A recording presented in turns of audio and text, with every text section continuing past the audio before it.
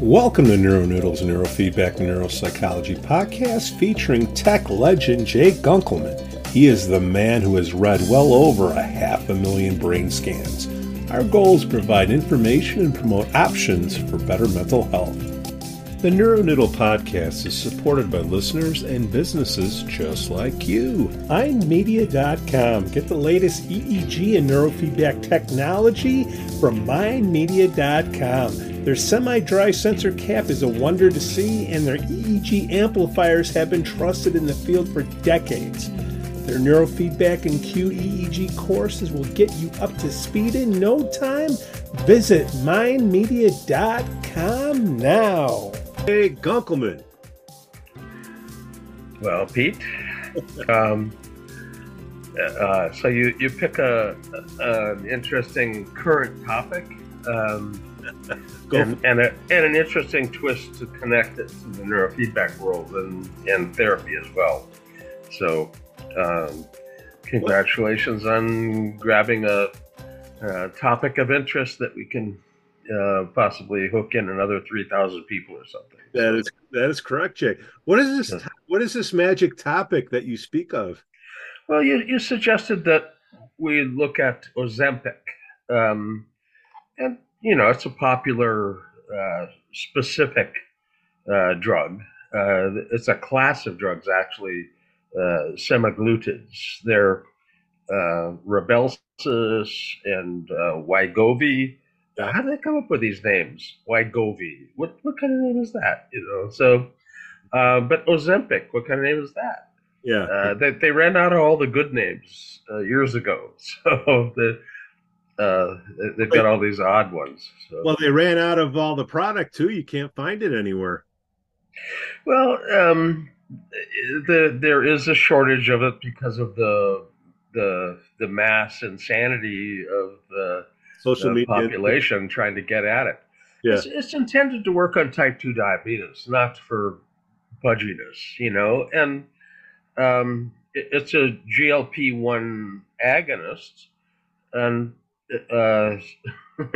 if you punch into the internet, Ozempic clinic near me, just using one of the brand names, or Rybelsus or semaglutide, you get thousands and thousands of hits. And that, when you put in the near me, it looks for your location and you've got a certain radius that they give you.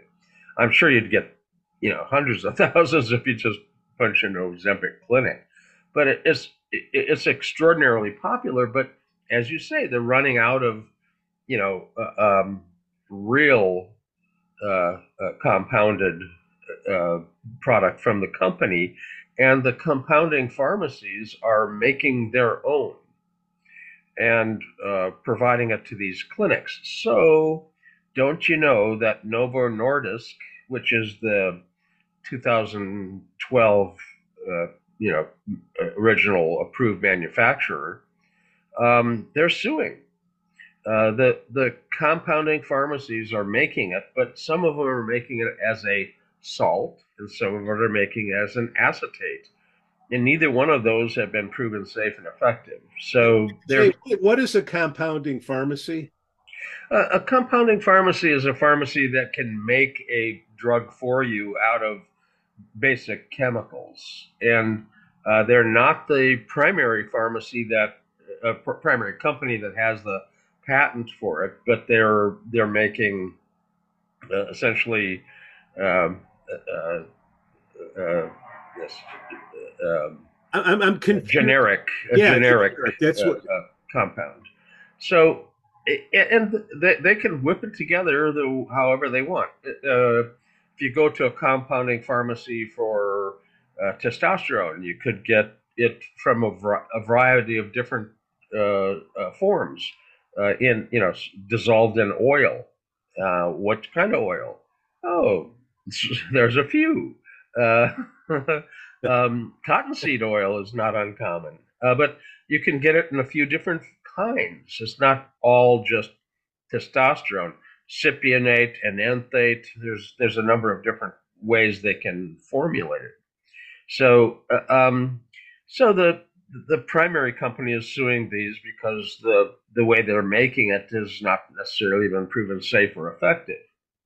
So, but it's supposed to reduce your cravings, and that's probably a reasonable thing if you're type 2 diabetic and you're carrying around extra weight, and type 2 diabetes is essentially triglyceride related. It's not your pancreas having failed as type 1 diabetes where you're insulin dependent. In fact, Ozempic, specifically says this is not for somebody who's got type 1 diabetes. And it forces a certain amount of insulin out, and it stops your craving, so you stop eating earlier and you don't have that appetite. Yeah. But the drive towards eating is a specific spot in the brain. And one of the very weird side effects of it is that it eliminates one of the psychological presentations. It's not actually a diagnostic category, but most people working in therapy know about misophonia. Misophonia is somebody's, pardon me, somebody's kind of an obsessive focus on the sound of eating, or personal sounds from usually people close to them. And misophonia is driven down by Ozempic and Rybelsus and Wegovy. So where is misophonia driven? Well, it's an OCD, an obsessive compulsive drive. Same spot craving is. The anterior cingulate's a reward center. And you can have reward deficiency syndrome, which, pardon me, it has to do with addiction, which could be to food, Yep. or drugs, or. I mean, it's quite flexible if you're not addicted. If you're in a therapy to stop you from being addicted to drugs and your anterior cingulate is the problem, and they're not fixing that, you might be clean and sober, but you're going to find internet porn or gambling, playing the horses, something. You'll be locked onto something else. Your singlet's very creative. Sex, drugs, and rock and roll. It will find something. So don't don't think that the anterior cingulate isn't creative enough to find something else if it's still a problem. But if you've wiped out craving and misophonia and a lot of other anterior cingulate drives, you're working deep in the brain. Now, oh, sounds great. Let's go online and find some.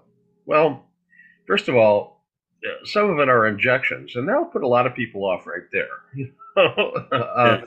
Here, inject this. Are you kidding me? I'm not going to stick a needle in myself. I do it all the time.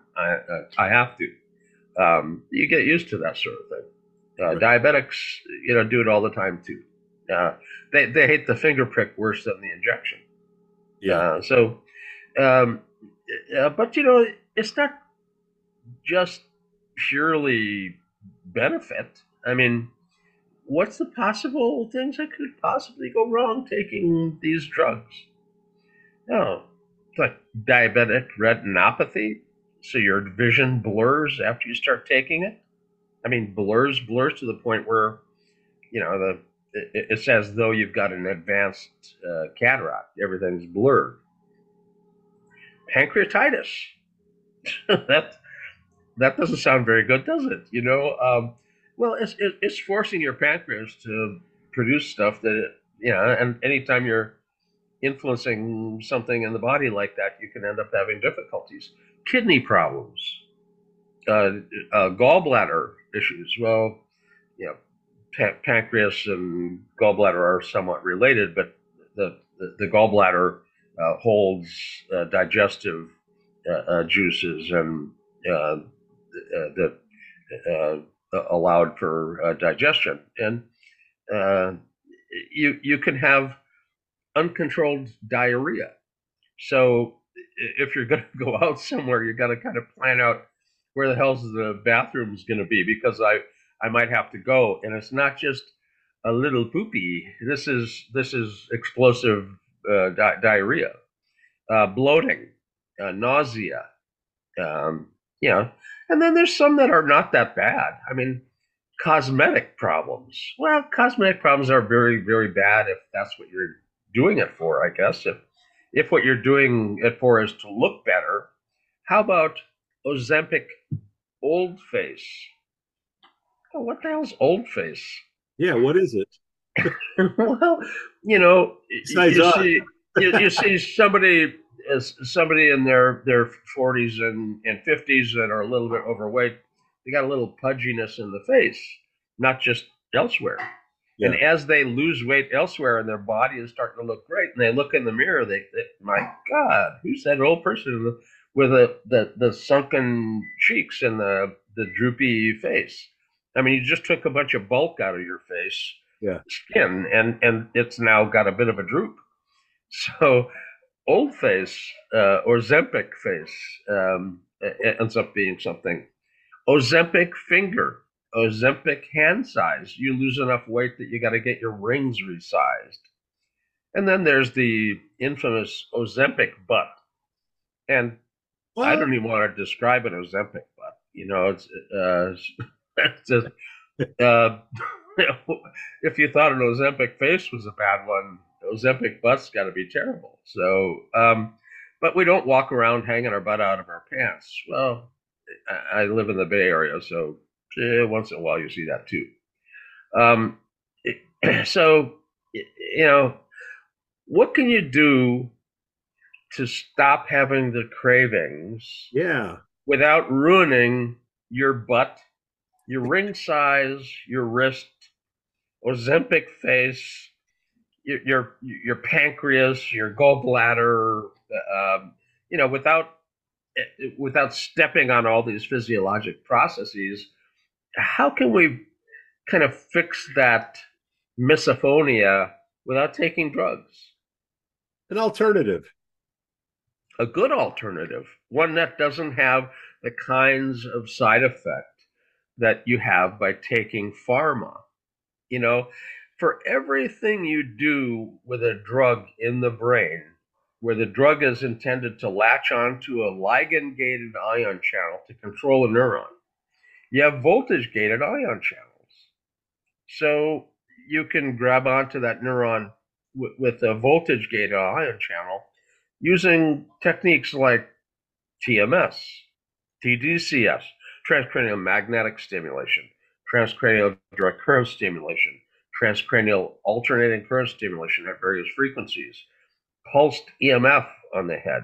I mean, there's lots and lots of techniques that you can use to influence brain function. The thing is, you got to know what you're doing with them, and you have to point it at the right spot. So, who's done this kind of stuff? Yeah, who? Well, you know, there's some medical mavericks out there that are so brilliant that they invent medical procedures. They're the ones who come up with new approaches and things like that. One such character is Dirk de Ridder, MD, PhD, obviously more well schooled than I. And he's got laboratories in both New Zealand and Belgium. Now, that's a commute. So, uh, he's a world class figure, and you see him all over the damn world, and extremely well respected. Um, he invented the ability to implant an electrode to turn off tinnitus, and you know, the he was the first one in the world to do it. And I'll tell you, the ear, nose, and throat department at the hospital tried to stop him. You know, oh, it was approved by the IRB. The patient had approved it. It was the first one ever done, and it ended up the hospital was trying to call it off. They contacted Dirk the night before his first implant surgery and said, You can't do this. If you do this, you're going to be fired. Well, so instead of starting the surgery at 8:30 in the morning, he called the surgical suite and said, "This is Dr. DeRitter. I've got a suite reserved for 8:30. I'd like it to be ready at 7:30." So he started a surgery an hour earlier than anyone thought he was going to. And once you've got somebody's head wide open, you do not end up stopping that surgery. So at 8:30, the head of the hospital, the head of ENT, were in the gallery up above, and were absolutely aghast that the surgery had been completed. And they called him in and chastised him for it and said, "For God's sakes, don't tell anybody that this was done." He says, "Oh, well, I already talked to the press." And he argued back and forth with them about whether it was a good thing for people to know about the surgery or not. And then when he realized it was past the time for the presses to be running, he said, "Well, I'll call the press and try and call it off." And he called and then talked to the head of the hospital and said, oh my, the presses are already running." So the publicity was tremendous support for the hospital. So they kind of didn't punish him after they became famous for the surgery. So he's a world class maverick, and has come up with anterior cingulate implants for people with severe obesity, and also for anorexia. It's not just obesity. I mean, you can be locked on or locked off, and if you're locked on, you have like an OCD eating thing. If you're locked off, your OCD is you have an obsession against food, and or anorexia can end up being it, or bulimia. So eating disorders can be treated if they're very, very severe with a brain surgery implanting to the anterior cingulate, the same spot that these drugs apparently are working on. And Dirk's a neurosurgeon, but he's an academic neurosurgeon. He comes up with surgeries and teaches people how to do brand new things. He invented burst mode stimulation for implanted stimulators, which make them look a little bit more like brain activity to the brain. So he can implant a stimulator at the anterior cingulate to turn off craving, but he also has done neurofeedback. Now, you think of a neurosurgeon, well, why would they do neurofeedback? They got a knife right there, Well, less invasive is a good thing if you can fix it from the outside and not have the risk of the surgery. So he actually did infra-low frequency training, anterior cingulate, and turned off craving. Now, this is recent enough. They haven't done long-term follow-up. The decrease in craving. Now, that's what Ozempic does. It cuts out your craving, so you don't have the drive towards eating. So working on the same spot, getting the same kind of an outcome, and he can do that with neurofeedback, infra-low frequency training at the anterior cingulate. So, Jay, what would be digital Ozempic?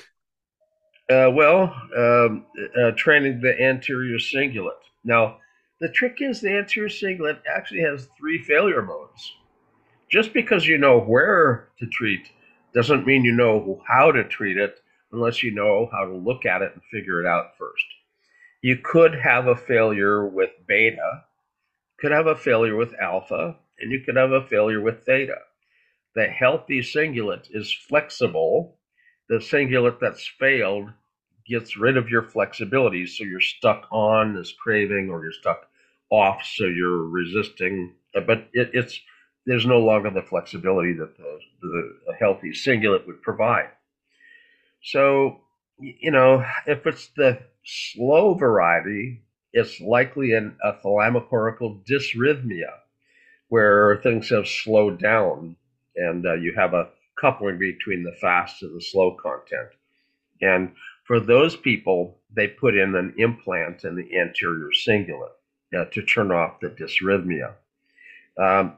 Dirk de Ritter's group published a paper that showed that you could actually identify the thalamocortical dysrhythmia with a machine learning algorithm and sort out what kind of patient you had, whether it was tinnitus or pain or Parkinsonism or this anterior cingulate reward deficiency syndrome. So if you've got a thalamocortical dysrhythmia, the frequency you'll see up there will be theta, but there will be a high frequency beta, like a gamma or a high frequency beta, coupled with it. Those two frequencies are very divergent on the frequency spectrum. One's high, one's low. But when they're dancing together, they're coupled. And when they're coupled, you have this dysrhythmia. So, and the thalamocortical dysrhythmia was Rodolfo Linus found it in Parkinsonism first. George Ritter found it in tinnitus. Had 1,000 people in a database, and they found the nice dysrhythmia, and they had an algorithm that would identify tinnitus versus normal very, very, very accurately, better than 90% accurate. Well, in walks a person with Parkinsonism. It says tinnitus, and he had no tinnitus, he had Parkinsonism. He had the same dysrhythmia. That's when they turn the machine learning algorithm loose to tell him not only is there a dysrhythmia, but where is it? And the location ends up determining which pathology. It's a basic failure mode of the brain, and you once you've identified it and localized it, you can end up treating it. You can treat it from the outside with stimulation technologies, TMS, TDCS, etc. Or alternatively, you can go in after it if you're Dirk or somebody who's a neurosurgeon experienced in these things. And Dirk is the one who invented it, so he's the one who's got the experience at this point. So the simulation technologies vary. TMS is, if you find a small, inexpensive device, it might be $80,000 to $100,000, but most of the big ones are $200,000 plus $1,000, and very expensive treatments. And you have to have the right kind of coil to reach the anterior cingulate. But they're doing treatments. TDCS, as expensive as TMS was, TDCS is inexpensive. It can give you the same kind of an outcome, but it's hundreds of dollars as opposed to hundreds of thousands of dollars. TACS also inexpensive. Pulse TMF also inexpensive. So you can go hog wild and spend big money for the stimulation technology, or you can do it on a shoestring budget. TMS forces the brain to have a discharge. It creates action potentials, discharges. You can make the fingers wiggle. You can make the toes wiggle. You force activity. DC stim, AC stim, pulse TMF, they potentiate function.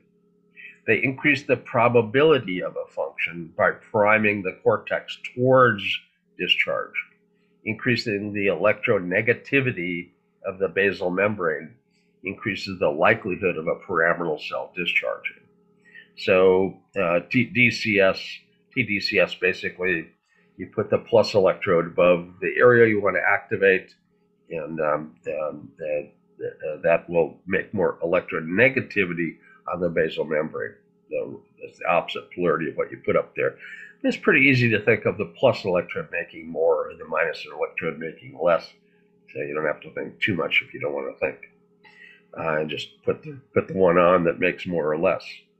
The thing is, in order to get down to the actual cingulate, you have to end up having not just a plus and a minus on the surface. That gives you surface transit between the two electrodes. We're trying to get deep down below the one electrode. So you put one electrode on the anterior cingulate, You put 4 reference electrodes on the side, F7, F8, T7, T8. And those 4 reference points get only 1/4 of the other current. So if you have theta, you need to activate. You put the plus there. If you have alpha, you need to activate. You put the plus there. Some people have beta spindles, not slow content, not alpha, but beta spindles. There, you have to put the minus on top of it. Beta spindles require an inhibitory, not an excitatory stimulation.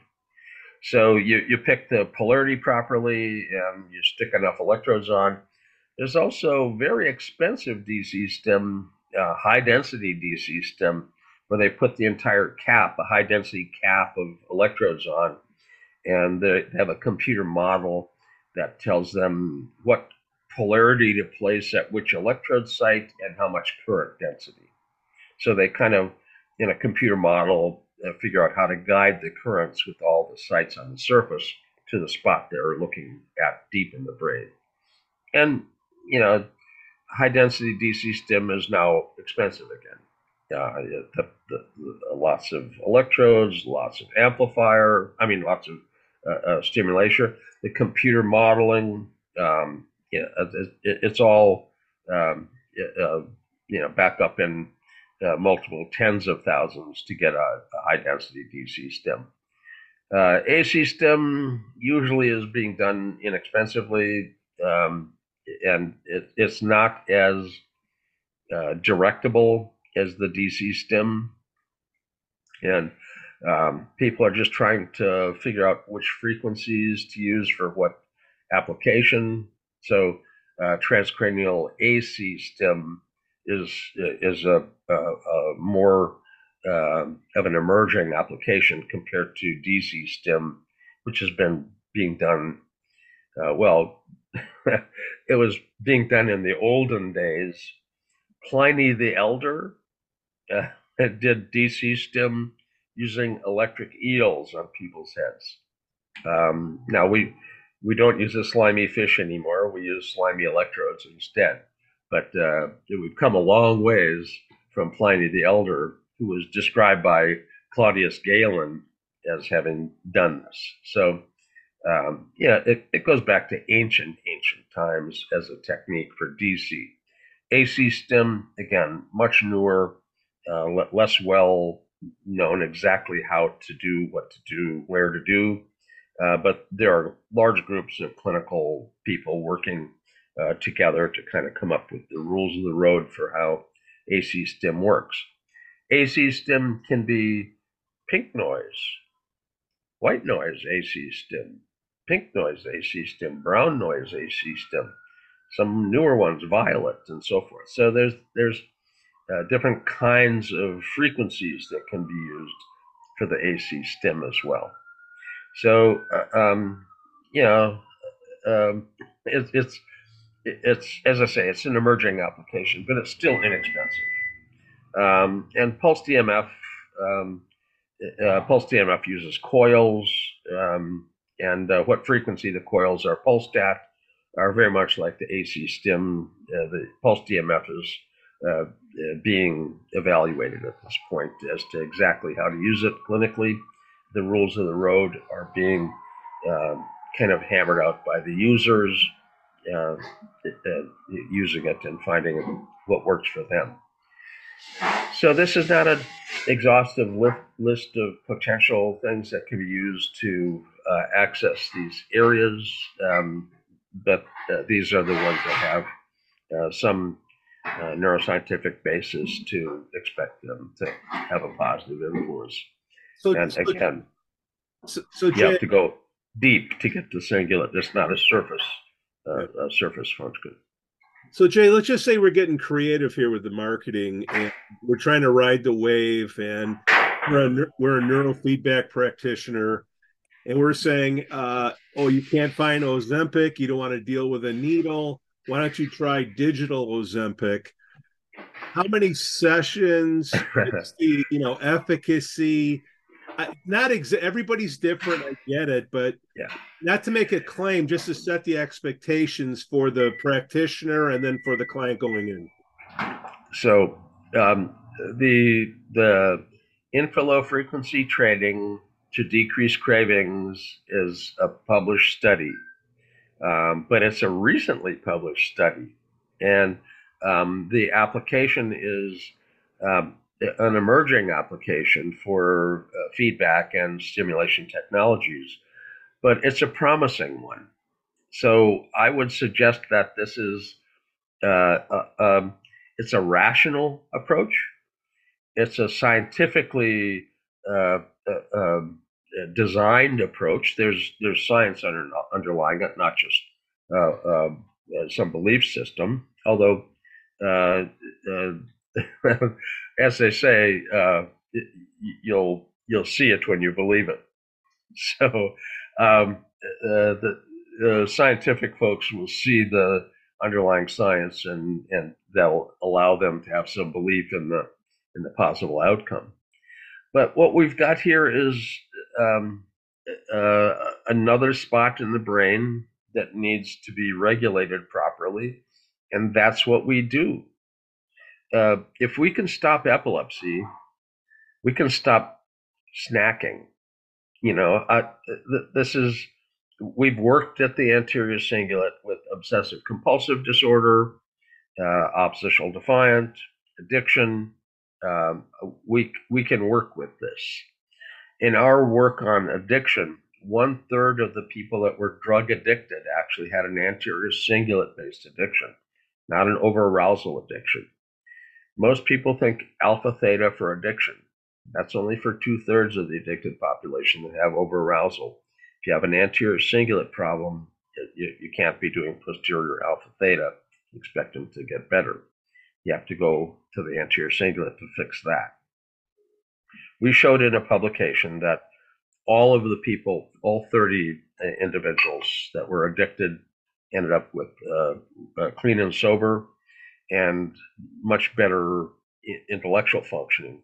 Standard score 20-point jumps on almost everything, including the GIA, which is the IQ equivalent in the Woodcock-Johnson 3. So we've seen the ability to actually influence the anterior cingulate with neurofeedback. Um, uh, if somebody had an eating disorder that was based on an obsessive drive, we can work with the obsessive drive. Um, I, you know, I'm, I don't really piggyback on uh, uh, kind of the hot topic uh, and, and kind of put an Ozempic face, not to make fun of people that have Ozempic face, but put an Ozempic face on another treatment. Um, I'd rather just promote our work as our work, and if you have cingulate problems, you have cingulate problems. We can work with that.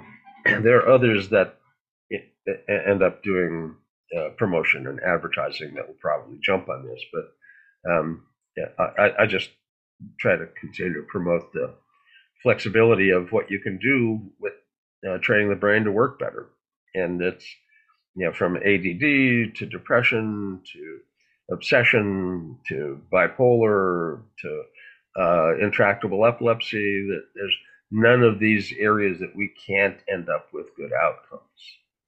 So, if it has a brain in it, we can teach you to optimize brain function. And if your brain function has you with an OCD overfocus on food or food noises, like somebody who has misophonia, that anterior cingulate failure can be fixed. So your cravings are controlled, and your misophonia is controlled, and your anterior cingulate reward center is functional as opposed to being locked onto something or locked off. Okay, what I'm looking So at is the trade-off here, because Wegovy or Wegovy, whatever the hell you call that, Ozempic, that's about $1,300 a month. Insurance doesn't cover it, and I believe it's 4 doses. You take it once a week, $1,300. Okay. And when you stop taking it, the cravings come back. If you do neurofeedback, let's just say a session is $140 a session, right? Two sessions a week, right? It's about the same amount of money, okay? And I'm But guessing you end up with a skill a at the end. skill, right, right. So this could be, stop me if I'm wrong. Is this like a 20 to 40 session type thing? Everybody's different, but just trying to set the expectations.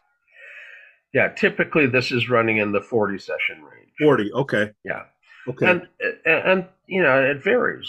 There are some people that get it quicker, like 20, but you don't want to advertise, uh, well, the world's fastest runner does it this fast, so you can do it that fast. Well, the hell you can, you know. So we try to give a realistic expectation, and the 40 is a more realistic expectation. Now, if you have an obsessive compulsive drive and other things, learning disabilities, sleep disorders, there are things that can end up stretching out a learning curve. If you're not sleeping well, you're not consolidating memory well, so learning curves are slow. If you have a learning disability on top of this, craving thing, that's going to slow down the learning curve as well. So there's some things that are going to stretch it out, Yeah. but 40s are realistic for the 80+% of the people are going to be able to get it in about that Yeah, yeah. range. And we're not being exact. There's no magic wand, but from a cost benefit, that's about 4 months worth of these treatments. Okay. And you stop the treatment with Ozempic, the cravings come back. After your 40, 50 sessions, whatever it is, you've learned a skill, and that's the alternative, right?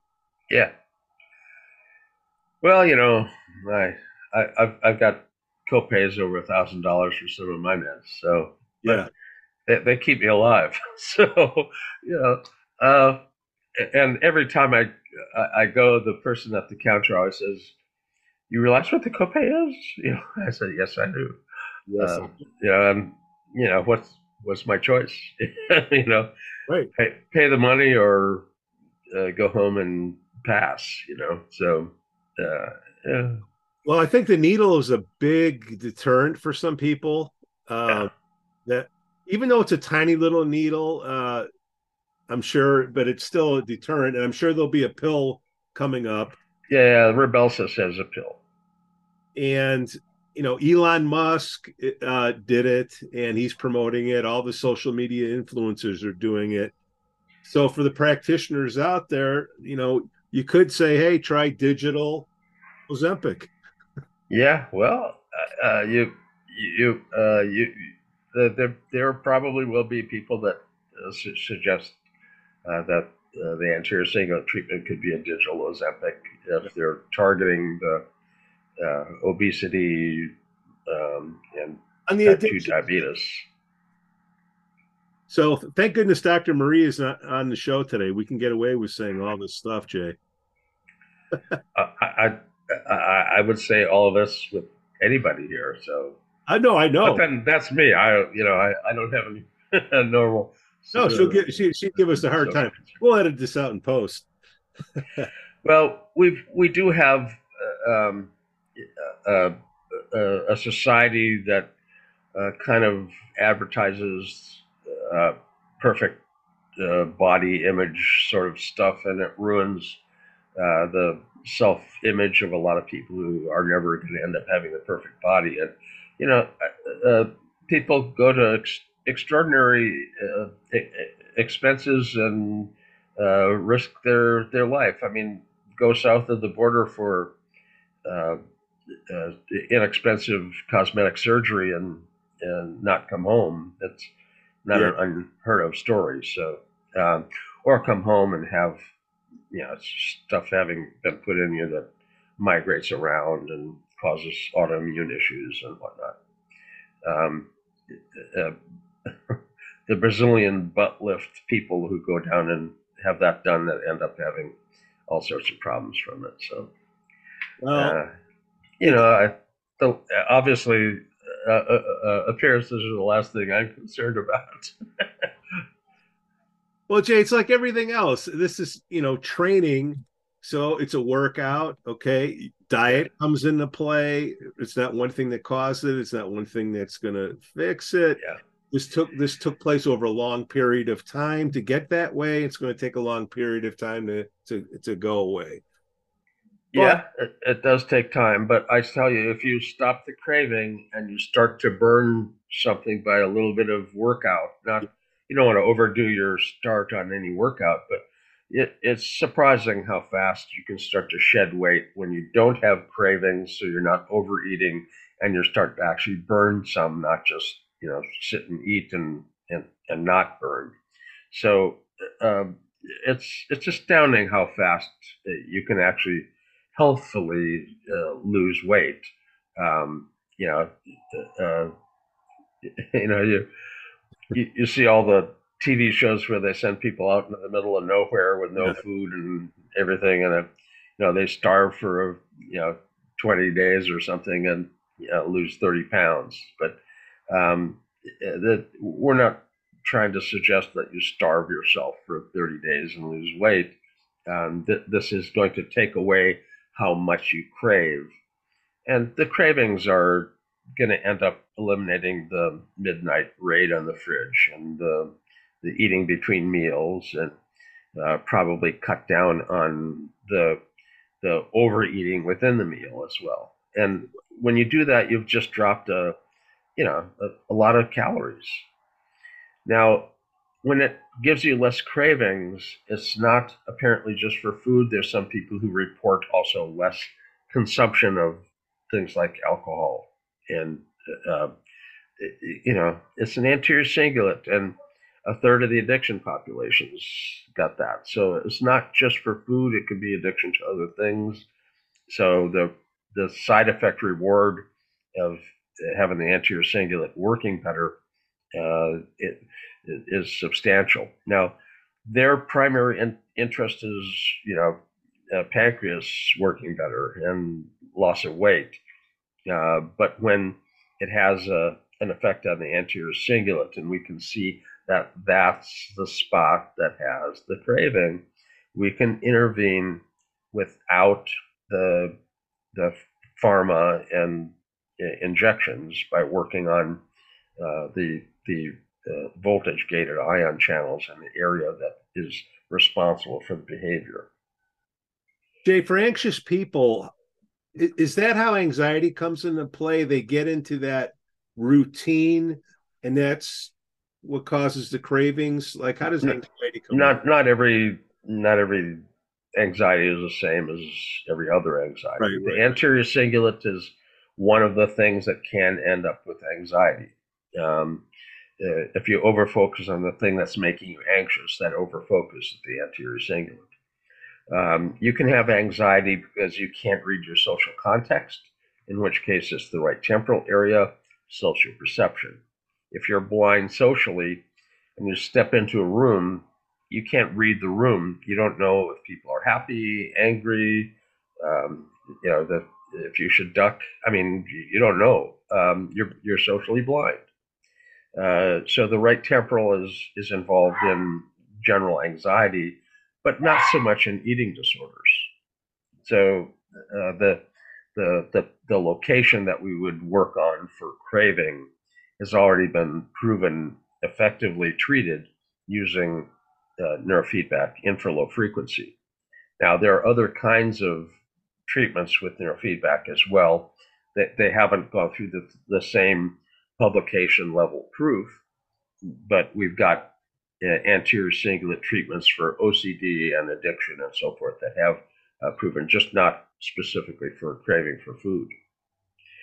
So I'm confident that the anterior cingulate treatments would end up being a functional equivalent without the risk factor of retinopathies and uh, yeah, pancreatitis and kidney problems and gallbladder problems.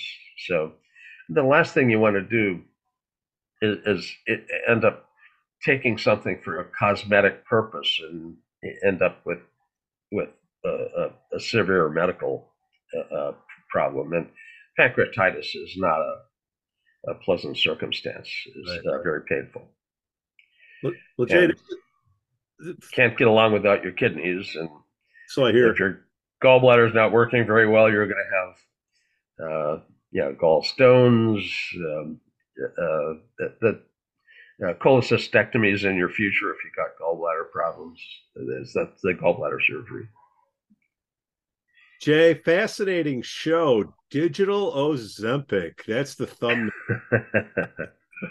And our field has applications out there that aren't fully validated, but they're crude equivalencies, and you can see then how you could give a replacement for some other approach. If you've got a pharma approach that works, and you can identify the mechanism of the pharma approach, how and where it's working, you can end up giving a digital replacement. Again, every neuron has ligand gated ion channels, which meds lock onto, and voltage gated ion channels that fields and DC and AC signals end up interacting with, and MagStim works with.